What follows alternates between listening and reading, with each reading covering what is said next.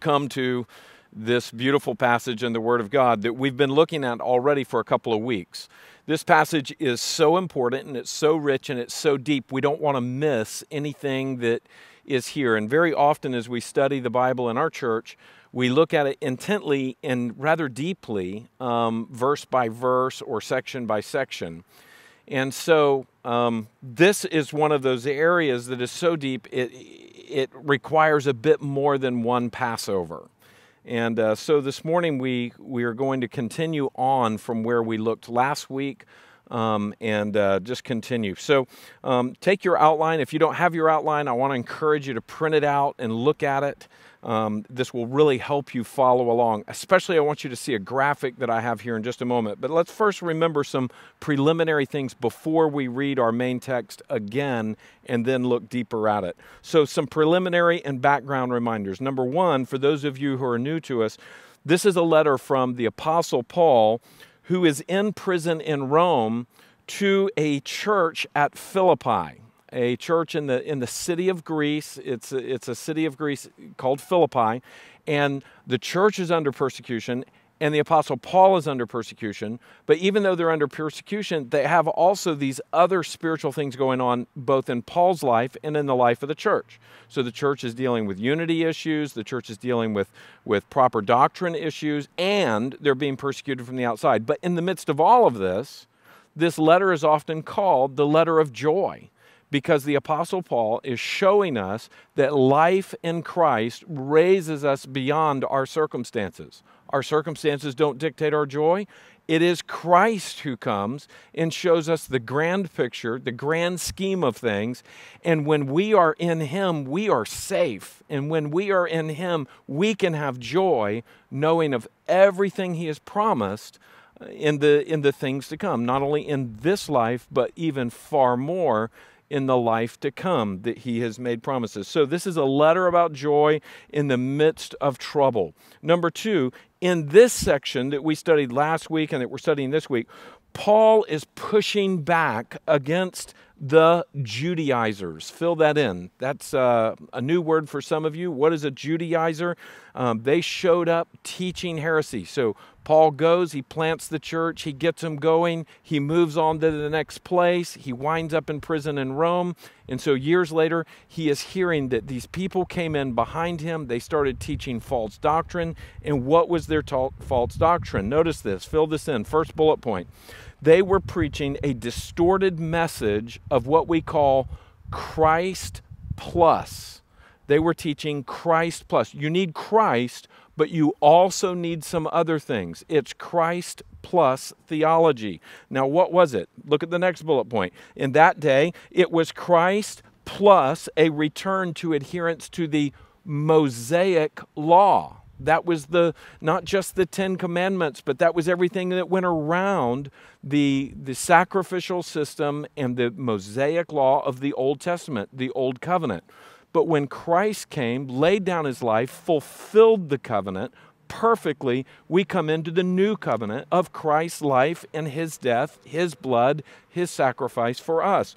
And so what we want to see here is that in Paul's day, people were coming in and saying, oh, you need Christ, but you also need to do these things. You still need to be circumcised. So if you were Greek, if you were Roman, if you were Italian, if you were a Spaniard, they'd say, great, you've accepted Christ, and they have a knife in their hand, they say, come here, we need to make you fully a Christian.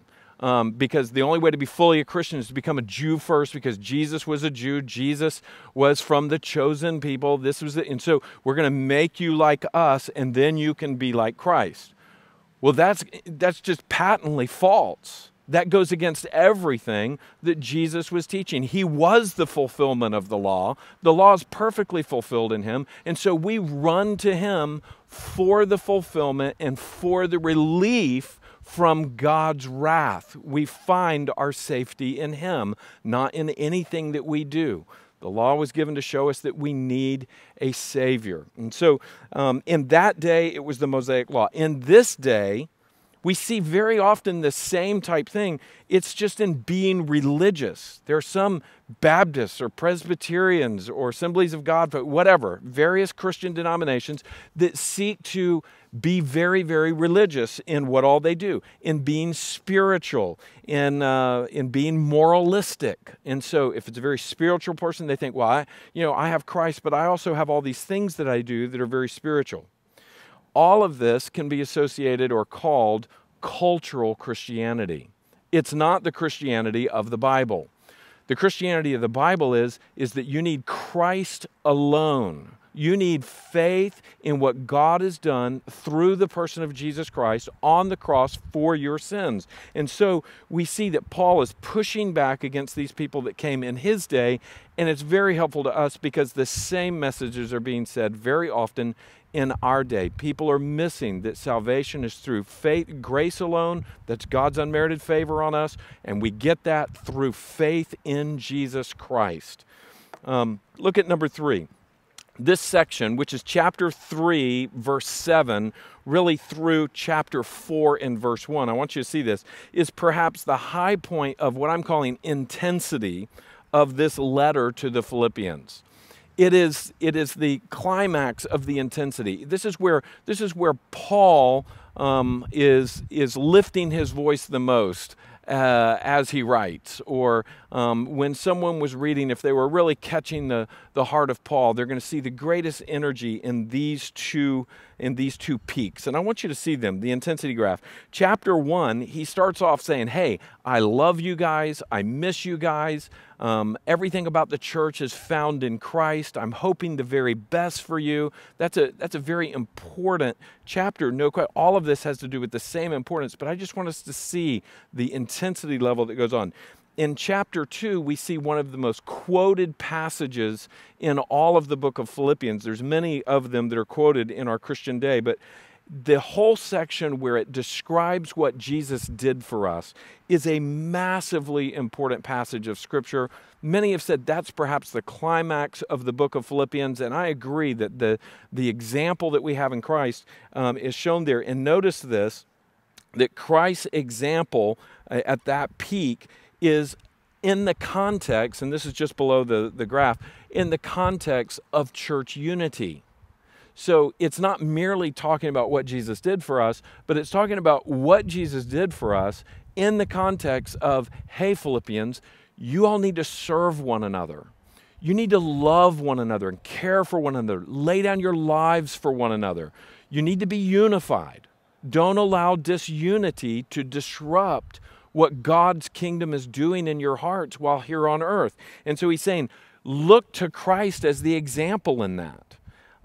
Very often that context of those precious verses that are describing that Christ leaves the halls of heaven, he comes, becomes a man, he becomes obedient to the point of death, even death on a cross, we must keep that in the perspective that Paul meant it, that I believe the Holy Spirit through Paul meant it for us, is that we are seeing the importance of loving our Christian brother, our Christian sister, the body of Christ, as Christ loved the body of Christ and laid down her life for her. So that should be a very convicting thing, that we not only learn about salvation in Christ, how he comes and lays down his life, but that is an example for us, and that we're called to be like that, and we're called to be like that toward the people around us.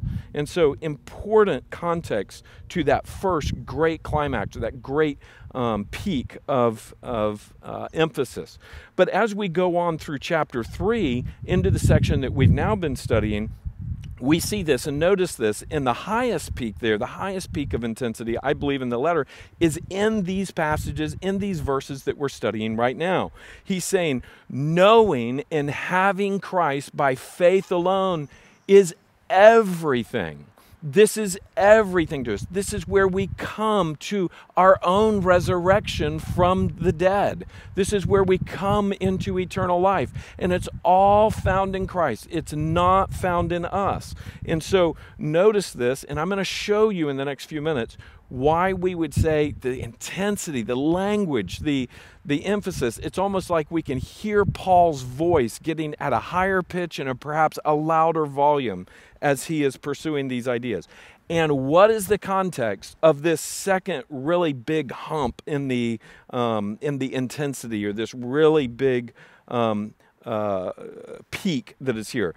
Chapter 3's peak is in the context of false teachers and doctrine concerning salvation. And so that is something for Paul to get upset about. That is for something to become very, very emphatic about. I mean, if they get the doctrine wrong of salvation, they're lost forever. I mean, if this is the bottom line of what we really say we believe, that's very, very important. And so if Paul should raise his voice at any point in this, if Paul should become more colorful in his descriptions and more emphatic and declarative in his statements, it should be on what does it take to really know Christ, and what does it take to really be in Christ? And so that is the context in which we find ourselves. You can flip the page over there and notice here that Philippians chapter 3, verses 2 through 11, where we've been studying, is one of the most significant statements of the doctrine of salvation. We kind of just said that. We said that last week, but I want you to make sure that you get this. It reveals the internal work of God in a truly repentant and believing sinner. That's what this is showing us. What does God do to save us? How is it that someone can truly come to knowledge of God that leads to eternal life? We saw Paul's list of religious accolades that do not bring salvation. So he goes through the list. You know, I was a Jew among Jews. I was a Hebrew of Hebrews. I was trained in all of the highest levels of everything. And I did this both from birth, by that which was endowed to me, by my parents and by my setting around me. But I also chose this as an adult. And so if anybody can claim to be a religious person, he's saying, I can be a religious person. I'm at the top of the top. But I take all of that and I abandon it for Christ. So number 6, we saw Paul abandons his own merits and clings to Christ alone for salvation. And so there are some more key observations that we want to make this morning in verses 7 through 11. I've already mentioned the first one. Number 1, notice the growing crescendo of intensity. The growing crescendo. That's what we mean by coming up on that peak that is here. And it's for a good purpose. It's interesting. It's all in a most unlikely place or an unlikely lingo. It's all in the lingo of accounting. And so we often don't think of accountants as very emotional, right? We often don't think of accountants as very passionate about many of those things, just because they're steady, they're numbers oriented. They look at what do the numbers say and where are we with that. I'm not saying they're not passionate people. They just don't tend to be on the scale of extreme expression. They tend to be understated. They tend to be very analytical. They tend to be very factual in the way that, because we often say the numbers don't lie. Obviously, you can make numbers lie, but they don't when you look at them honestly and correctly, maybe under GAAP rules. So here we want to see this, that this language of the crescendo intensity is put in terms of accounting. Notice this in verse 8. It says, indeed, I count, there we go, I count everything as loss. Accountants deal with what are loss and what are gains in this. He says, I count everything as loss because of the surpassing worth, again, accountants deal with things that are worth, of knowing Christ Jesus, my Lord. For his sake, I have suffered the loss of all things and count them as rubbish. We keep seeing these words, loss, rubbish. Loss, count. And then we see that he considers them as a complete loss. In order that another key accountant word, gain, in order that I may gain Christ. And so let's look at this. One of the ways that we know that this is such a crescendo is because of the very interesting beginning of verse 8. You see on your page there, the verse 8, what is the first word in that verse? It's the word indeed in the English language. But it's hilarious the way this translates out. The word indeed is actually 5 Greek words or parts of words, and I've outlined them there. There's a conjugation, a particle, a conjugation, a particle, and a conjugation.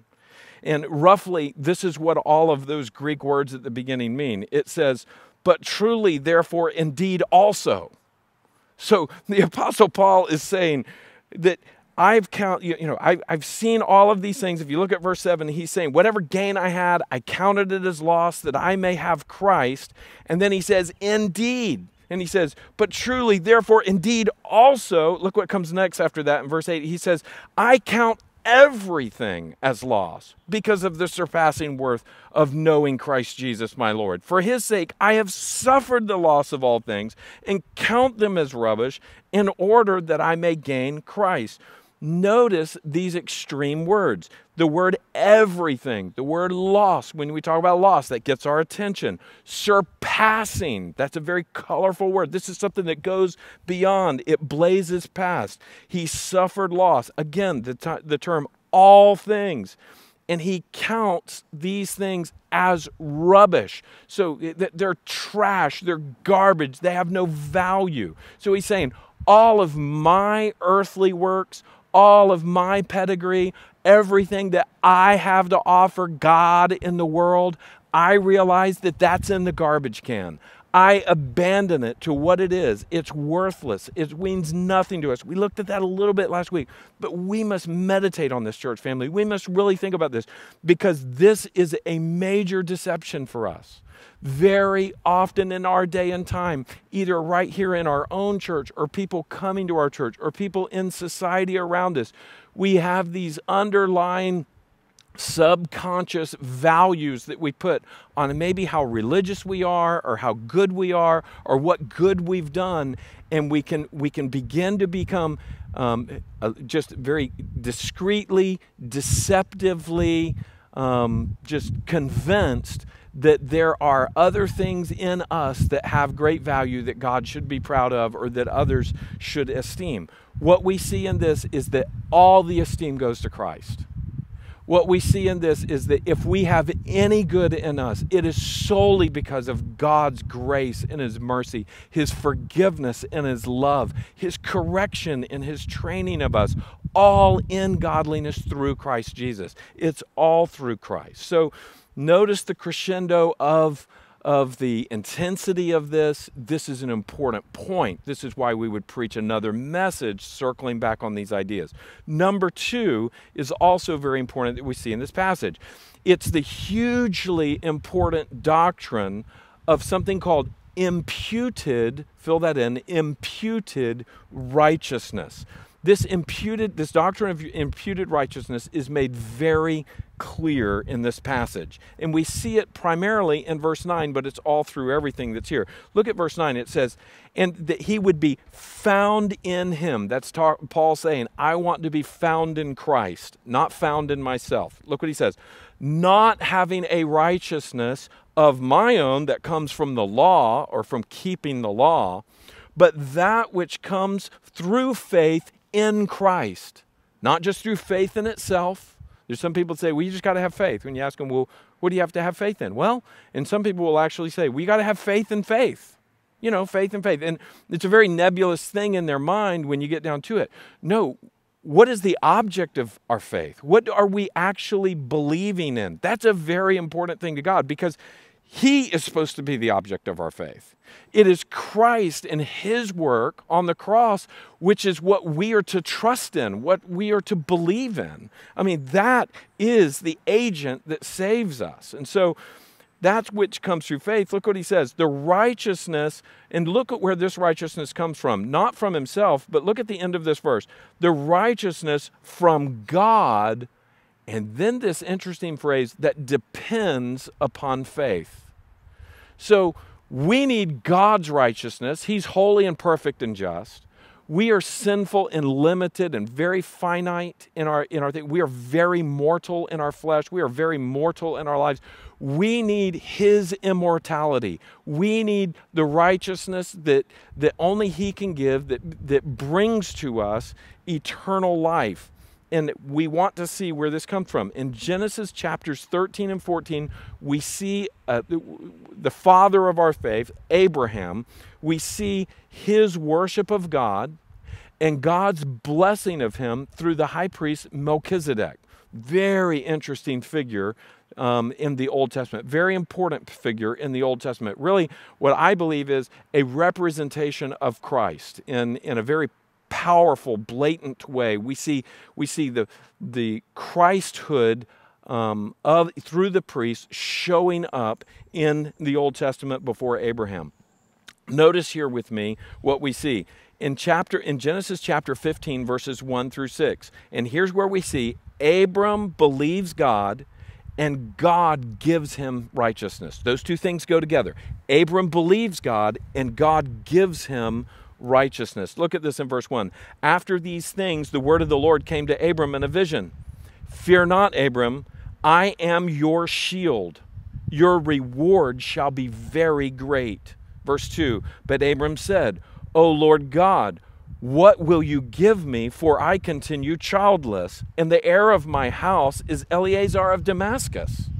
And Abraham, verse 3, and Abram said, Behold, you have given me no offspring, and a member of my house shall be my heir. He's saying, I have no children. Whatever you give me, God, is going to go to someone else. It's not in my house. Look at verse 4. And behold, the word of the Lord came to him. So God speaks to Abraham and says, This man shall not be your heir. Your very own son shall be your heir. And he brought him outside. I love this in verse 5. And he brought him outside and said, Look toward heaven, the number of the stars, if you are able to number them. He's saying you can't number them. There's so many that are there. Then he said, So shall your offspring be. And he believed the Lord, and he counted it to him as righteousness. Look at verse 6.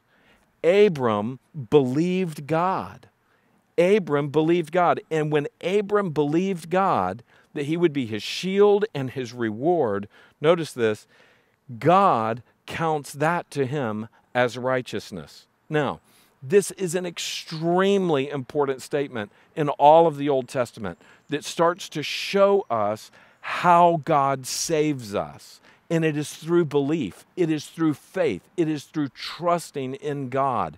It is through looking to him. Here we see that God imputes, or you can fill in another word for impute, is he ascribes or maybe even assigns righteousness because Abram believed God. It wasn't anything in Abram himself except belief. Notice Genesis chapter 15 and verse 6. It is quoted 4 times in the New Testament in explanation of true salvation. Romans 4 explains it in depth. That would be a great thing for you to do this afternoon or this evening, is to go and read Romans chapter 4 and see how this story of Abram, who would be eventually called Abraham, how the story of this man of God who trusts in God and who is assigned the righteousness of God, who's given God's righteousness, it comes to him how? Through his good works? No. It comes to him through believing in God. It comes through faith. And so we also see it in Galatians chapter 3, verse 6 and James 2:23. And so notice, nowhere is it more explicitly stated than in 2 Corinthians chapter 5, verse 21. This is where we see the doctrine of imputed righteousness so very clear. In verse 21, look what it says. For our sake, he, that is God the Father, made him, that is God the Son, to be sin. So God the Father makes Jesus sinful.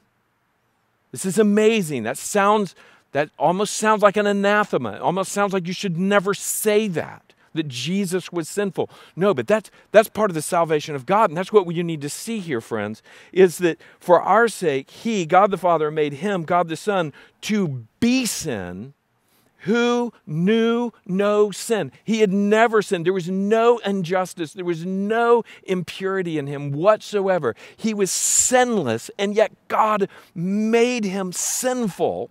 And look at the reason why God did it. So that in him, that is in Christ, we might become, here's that phrase again, the righteousness of God.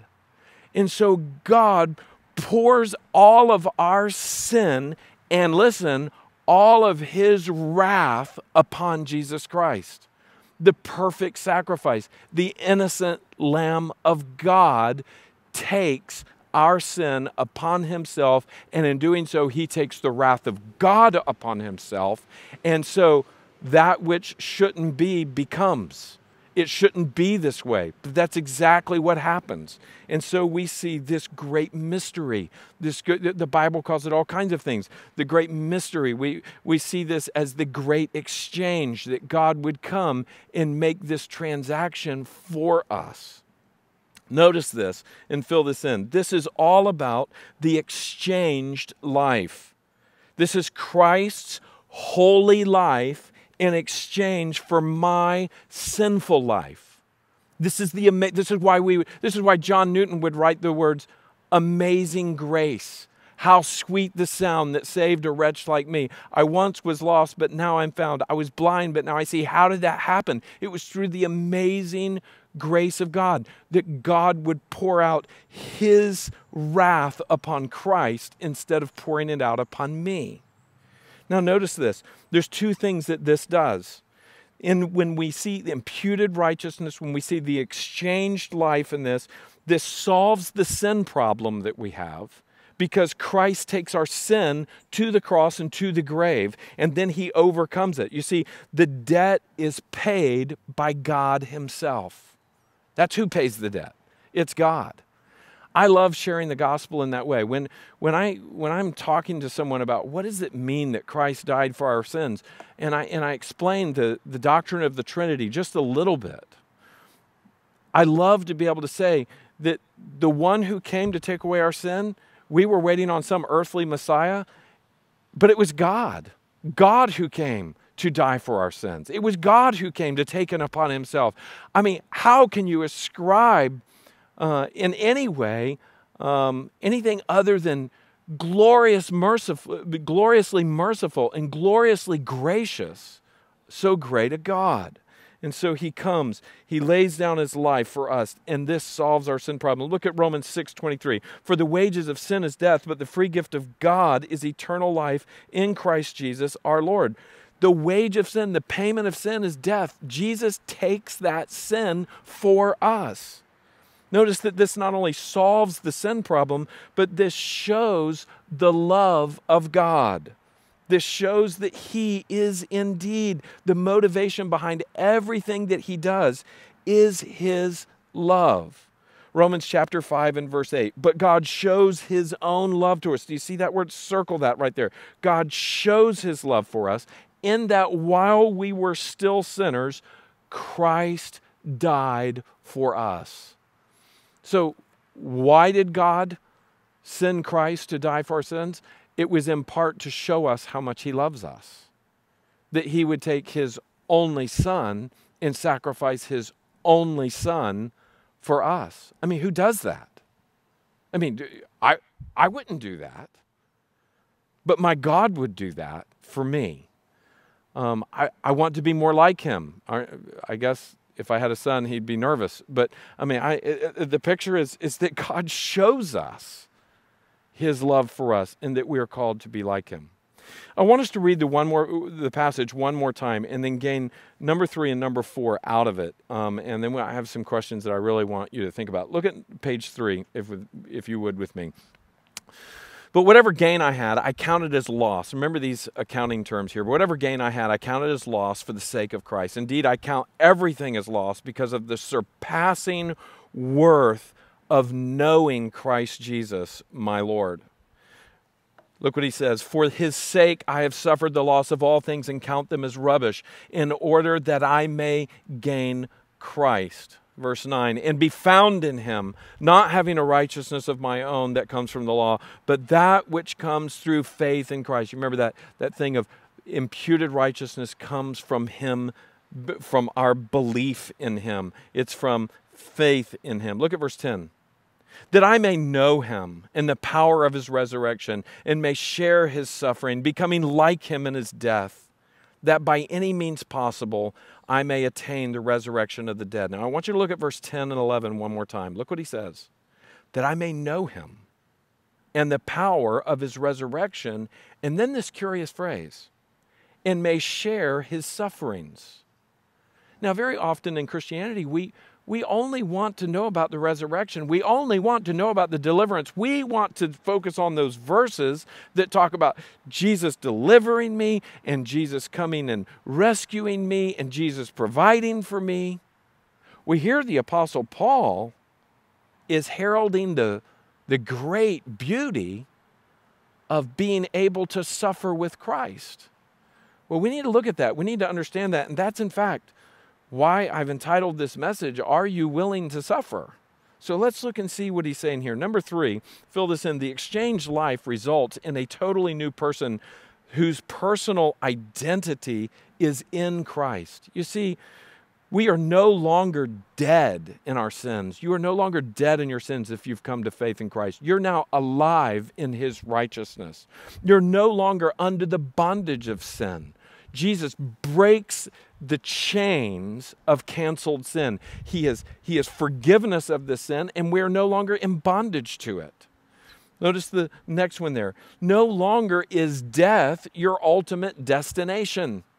It's now that your ultimate destination is eternal life in Christ. So this is a totally new identity. In fact, Colossians chapter 3, verses 1 through 4 say it very well. Look at verse 1. It says, if then you have been raised with Christ, you see that idea of you're now in Christ, you're no longer in yourself. If you've been raised with Christ, seek the things that are above, where Christ is, seated at the right hand of God. Look at verse 2. Set your mind on things above. He says it again. Set your mind on things above, not on the things that are on earth. For, here's the reason, I've underlined it, verse 3. For you have died, and your life is hidden with Christ in God. When Christ, who is your life, appears, then you also will appear with him in glory. There's this beautiful picture that you're no longer just Andrew Coleman. You're no longer just Alex Hoppert. You're no longer just Marie Arias. You're something totally different. You're no longer the person that you were born into this life in sin. You have been made the beautiful picture of what Christ has designed you to be from the beginning, before the foundation of the world. To be his child, to be holy and blameless, to be obedient and righteous. This is a glorious picture. He's given you a new life in him. It almost sounds too good to be true, but thank God it's not. That is the message of salvation. Notice this. Number 4, your identity in Christ means that you share in his death and his resurrection. You say, oh, well, I like the idea of sharing in his resurrection. I'm not so sure I want to be crucified. I'm not so sure. In fact, I'd rather not even die a nice, peaceful death of old age. I'd rather not go through that. Jesus, come quickly. I mean, we can have this mindset of this. But if we really believe what the Bible says, if we really recognize the whole picture of God's grand plan, of course, we live in a fallen world. He is saving us out of this fallen world, and by faith, we get to live in this fallen world, showing our love and our joy in Christ and our trust in him. And then as time goes on, we see that he is moving and working in us. You see, again, Colossians 3, verse 4, we see this up in verse 3. It says, for you have died and your life is hidden with Christ in God. What a glorious thing for us to rejoice in. Notice this, when in love and commitment someone devotes themselves to another, they are willing to share in their life, in their suffering, and in their death. This is true love and devotion. Now, this is what Jesus does for us, ultimately. I mean, in the ultimate way, he dies. He takes the wrath of God upon himself for us. That is how much he loves us. And he calls us to do the same thing with him, but in a far lesser way, because he has already done the glorious heavy lifting. He calls us to live in commitment to him. Okay, where do we see this kind of total commitment? Where do we see this kind of identification? We see it in the soldier who stands and fights to the death beside his brother on the battlefield. That's where we often see this in this earthly life. And, you know, I can think of some of these great movies, Band of Brothers, or the movie of Hacksaw Ridge, where you see men who, you know, they start off in maybe boot camp and they're at each other and they don't really love each other and they're in fact competition with each other. But as time goes on, they go through enough together and they become brothers in difficulty. And before very long, you see them willing to lay down their life for the men that are around them, for the friends that are around them. And that is what we see Jesus, that's how we see Jesus loving us. The difference is he is the perfect, innocent Son of God laying down his life for a sinner such as me or such as you. And so it's infinitely different when it comes to the picture of his purity. But notice we get the concept here a little bit. Notice the next one here. We see this kind of love in the covenant of marriage between a husband and a wife. Think about it. The vows that are said, for better or for worse, for richer or for poorer, in sickness and in health, to love and to cherish till death do us part. Now, in this earthly setting, this earthly marriage, we see that there's this kind of commitment that I am going to be with you in the good times and I'm going to be with you in the bad times.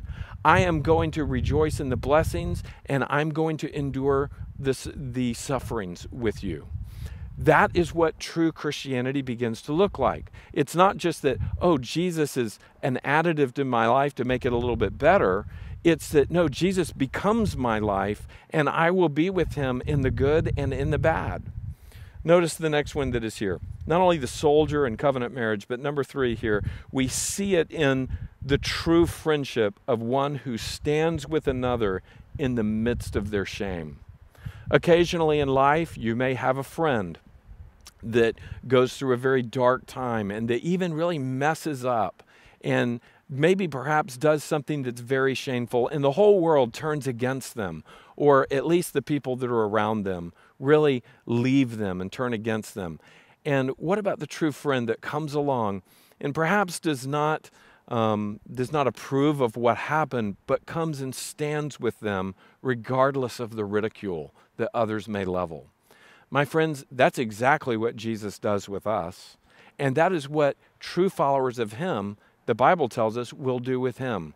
They will stand with him. They will be with him, whether it's popular or not. They will be with him. And the world that rejects and shames that, they will say, I endure the sufferings with Christ because I know what he has done and I know what he has promised and I know that I am in him. And so you can do what you may to me, that will not change who he is and that will not change who he has made me to be in him. My friends, this is what Paul is talking about. He is saying, I am willing to suffer for Christ. I see that he suffered for me, and I am willing to go with him to the end, all the way to the end, because I know his promises are true. My question this morning is, are you willing to do that?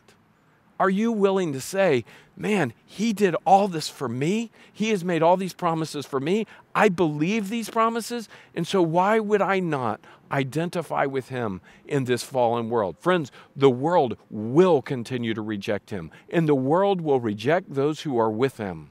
But those who are with him will not be ashamed.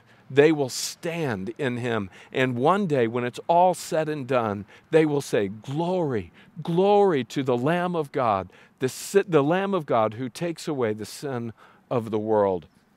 You see, this question should cause us to do some deep soul searching about our lives. And I just want you to ask you to settle down in your mind and your heart for just a moment. I don't know where you are. I don't know if you're driving. I don't know if you're in a living room right now. I don't know if you're listening to this message again after thinking about it the first time, but I want you to really consider this question. Ask yourself this. Have I been hidden with Christ in God? Like Colossians 3 says. You can look up there at the top in Colossians 3 verses 1 through 4. In verse 3 it says, our life is now hidden with Christ in God. Is that you? Are you now hidden in Christ? Have you received Christ? Has he covered you with his blood? Has he covered you with his grace? Has he covered you with his presence? When God looks at you, does God see you and your sin standing outside of Christ? Or does God see the covering of his sacrifice over you? Does he see the sacrifice of Christ? Are you hidden in Christ? Ask yourself this: have I so identified myself with or in and with Jesus Christ? How about the next question? Have I died to myself, my rights, my independence, my acclaims? The Apostle Paul had all these accolades, all these acclaims of his righteousness and all of his personal value, or my passions. Have I died to those things? Am I still caught up in these things, or have they come and been put to death with Christ? Perhaps you may ask this question: am I willing to share in his sufferings and his death? Am I willing to share in his sufferings and his death? You need to evaluate your heart. And perhaps, have I done that? You may want to ask yourself, have I done that? Or do I do that?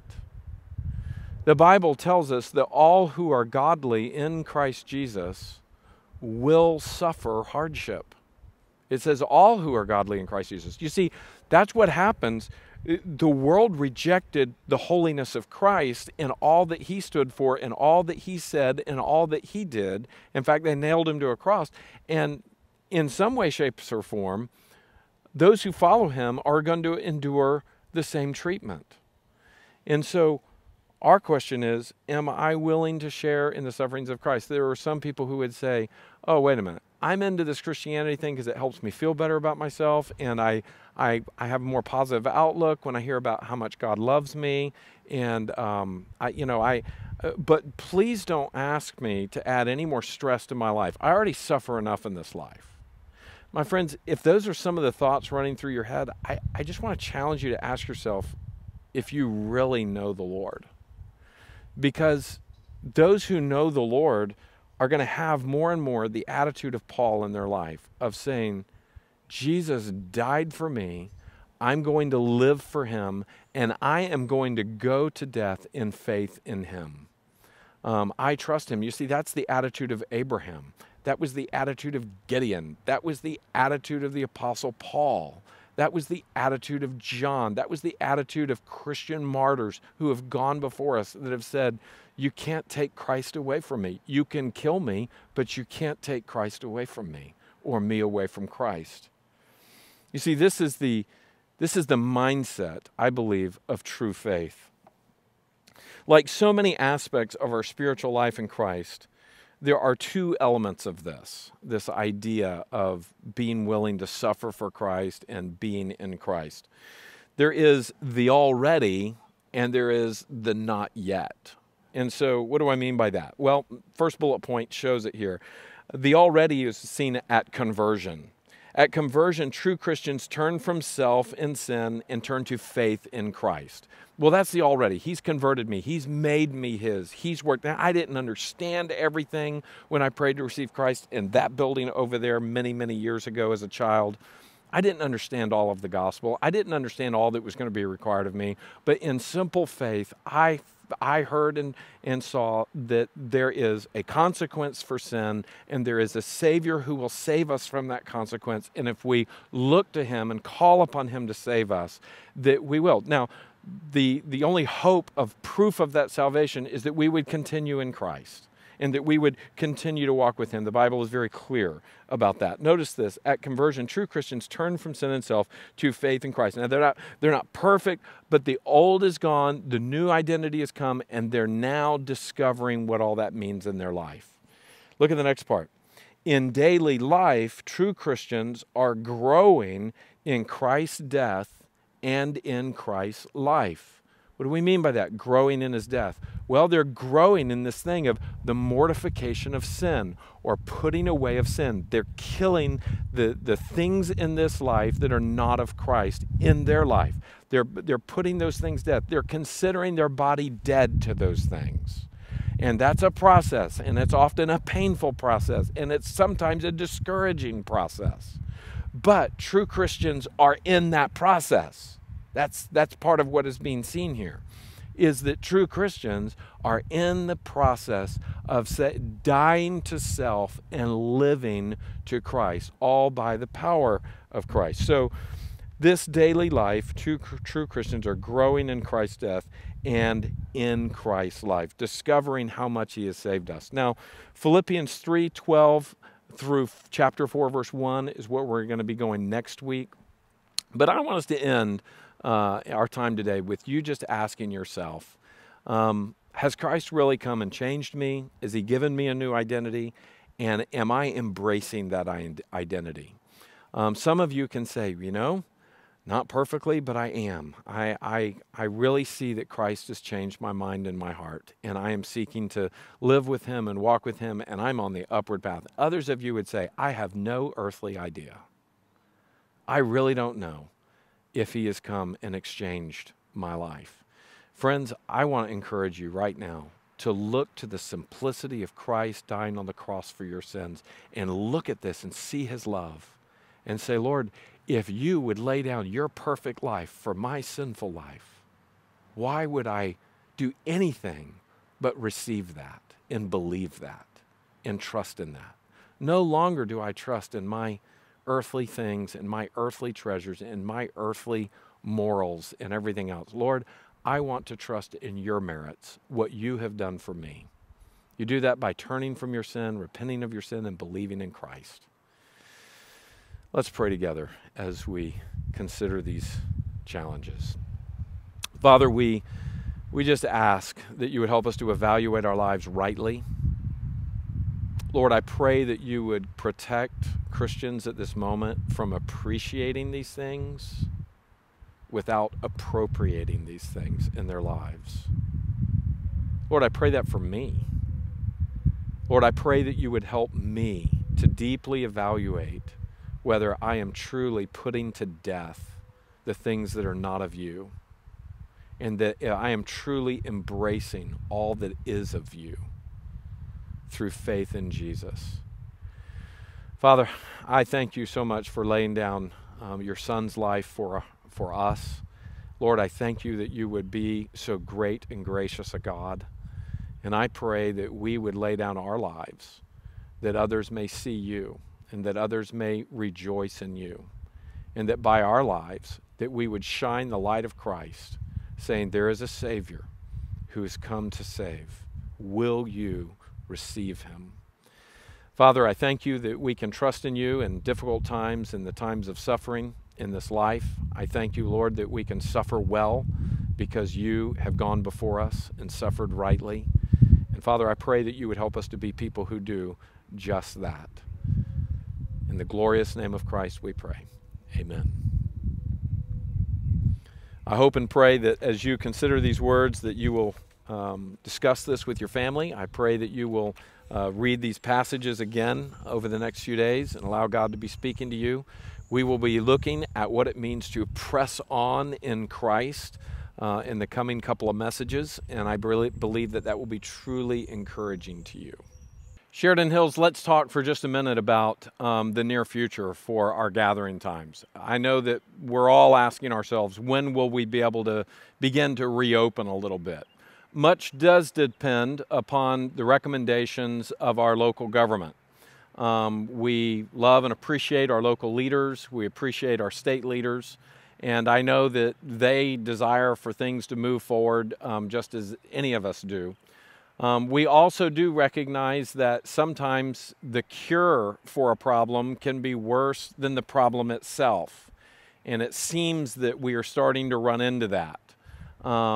We want to be very sensitive to these matters. We know that some people will not be comfortable in coming back for a little while, and we want to be very supportive of that. That's why we are going to continue to do live streaming for folks that are in that circumstance. But we also know that For other people, the risk would be very low, and perhaps even the risk of their participation would be low to society at large. And so we want to be aware of that because we know that we need to be together. One thing that is for sure, if you look at any events that are everywhere and all of the frustration of this, it's that people long to be together. They long to enjoy one another, and the church is no different. We certainly, perhaps even more than most, desire to be with our friends and those who share our faith and those whom we call our family. So what we're planning is, as soon as we start to feel like it's the right thing to do, we will begin to very slowly and in small steps at first begin to reopen our times together. We will be meeting here in this beautiful Oak Grove. God has given us a great location. Many churches can't meet for perhaps a long time because they have no outdoor space to do that. We know that things are much safer if you are outdoors in open air and in sunlight with ultraviolet light. And so we're going to take advantage of that. We will start off small and slow at first, but then as time goes on, we'll just see how it goes. Whatever we do, we will be practicing all of the good protocols that have been recommended to us concerning distancing and not touching one another and all that kind of thing. You just need to get that in your mind and in your heart that we want to be careful about that. And we just want to be, we want to be good citizens in every way. So praise God, we have good news that has been coming along steadily as best we can tell. And it's probably not going to be nearly as long as it has been, and we can look forward to that. I want to encourage you as well to continue to get together online, whether with your growth group or your community group. If somebody calls you from your community group, I want to ask you to really embrace their interest in how you're doing. I want to encourage you to reach back to them and to begin to get to know the people that live nearby to you. Great things have already happened as a result of that. I want to encourage you as well to be really seizing this moment with your children.